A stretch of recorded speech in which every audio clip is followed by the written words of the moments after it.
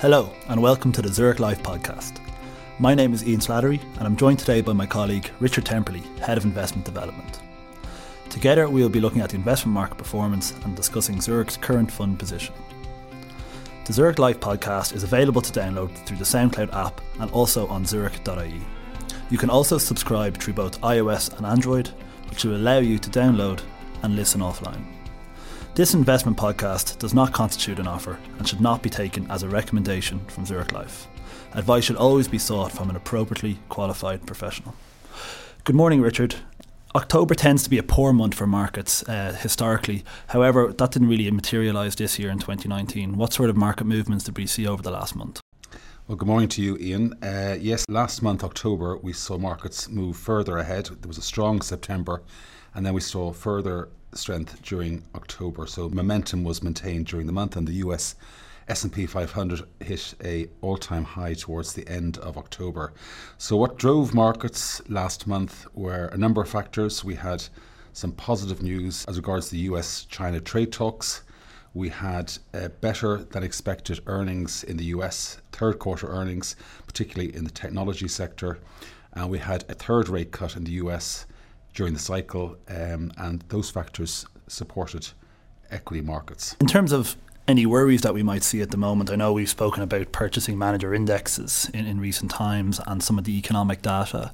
Was there much developments on that front over the course of October? Well, yes, but economic growth obviously is fragile, particularly in the manufacturing sector globally, which is effectively in recession. However, we saw some optimism during the month as regards the purchasing managers index. The manufacturing index saw tentative signs of stabilisation, which is a positive feature. However, the services side of the economy, which has held up reasonably well, is showing some weakness at the moment. So things are fragile as regards economic growth. But as I said, the factors I referred to earlier on as regards the trade talks, the monetary policy and so on, markets are now a little bit more positive. Our investors are more positive than they were. They had been quite negative up to recently, and investor sentiment has turned now from being negative to being more neutral. So there's a bit of positivity around markets. So what were kind of some of the numbers behind that? I suppose, what did we see in October in terms of world equities?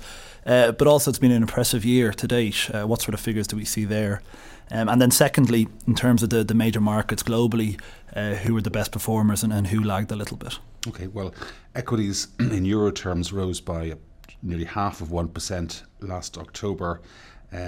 Held back somewhat by the euro strength. So we saw a turnaround. The euro has been a weak currency so far in 2019, but in October it strengthened a little bit, and hence returns for the eurozone investor were not quite as strong because of euro strength. So as I said, world markets in euro terms rose by about 0.5% in October, but they are up now about 23% year to date. So a very strong year, but we have to bear in mind that the fourth quarter of last year was a weak quarter. But certainly it's been a very strong year for equities, up just over 23% in 2019.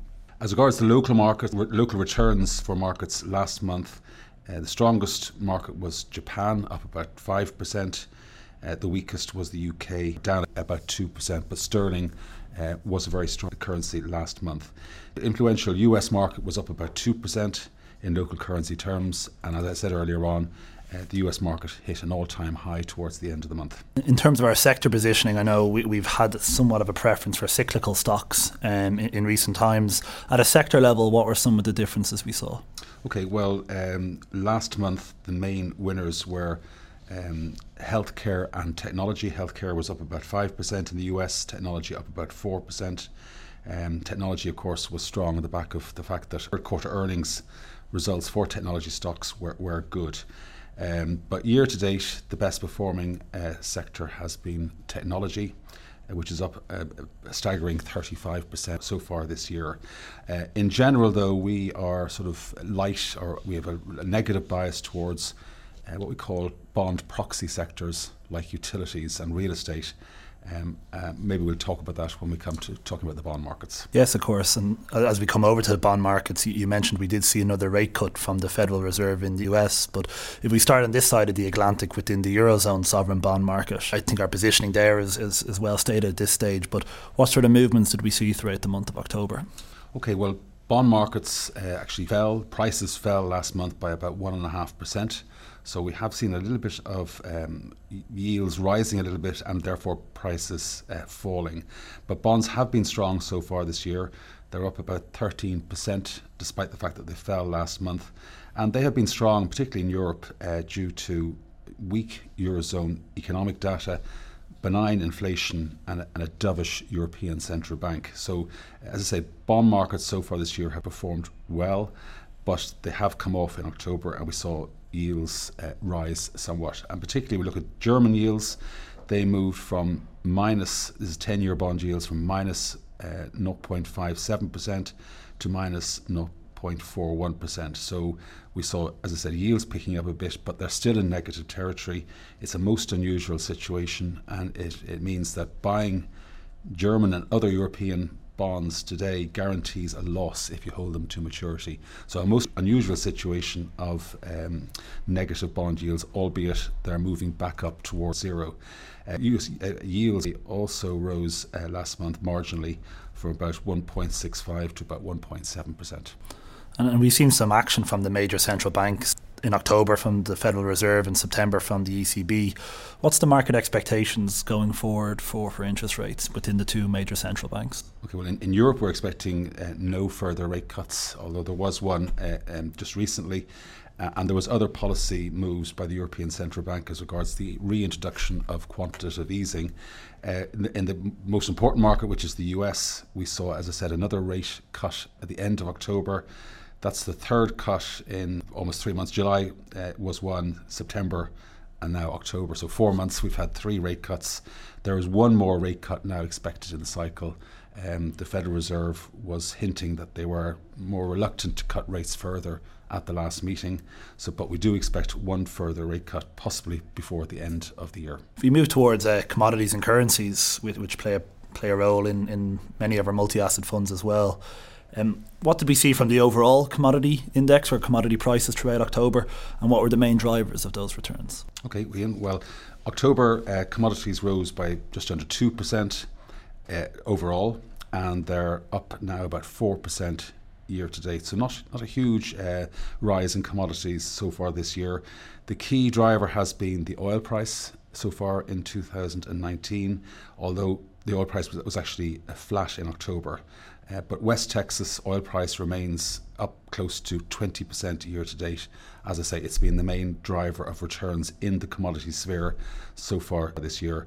Other commodities also were up actually last month. Gold was up about 3%, copper up about 2%. You mentioned sterling strength in some of your previous remarks, but if we look at, say, the main euro-US dollar rate, which again is very influential for fund returns, did we see much movement throughout the month? Well, as I mentioned earlier on, sterling was the key mover during October.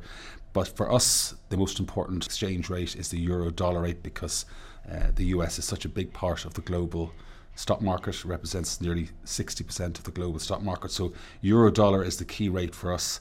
We saw the euro strengthen, as I mentioned earlier on, a little bit in October from 109 to 111, but it has been slightly weak over the year. The rate started the year at 115. So overall this year, the euro has been a little bit weak, but it was stronger in October. If we bring that all together then in terms of our current positioning and activity, would you have any comments on that in terms of our views on the different asset classes, and then perhaps within equities, our preferences on a geographical and a sector basis? Yes, no major change in asset allocation during October. We remain at the upper end of our ranges for our equity positions. We have less than neutral position or underweight position in government bonds, and the bonds that we do maintain in the portfolios, the duration of those bonds is below neutral. So we have a positive bias towards equities, a slight negative bias towards bonds, and the main reason for that is that equities are reasonably valued, bonds are expensive. So on a relative basis, equities look better value than bonds, and hence we have a bias towards equities. As regards the equity markets themselves, our bias is towards Europe and Asia Pacific. We have a slight negative bias to the US. The US has been a very strong market, but we've cut back our positions more recently in the US. And we have actually increased the European weighting during the month. It's a tactical move. Europe looks reasonably valued, and for that reason we've increased our positions in the European stock markets. As regards the sector positions, we have a positive bias towards financial stocks and technology stocks.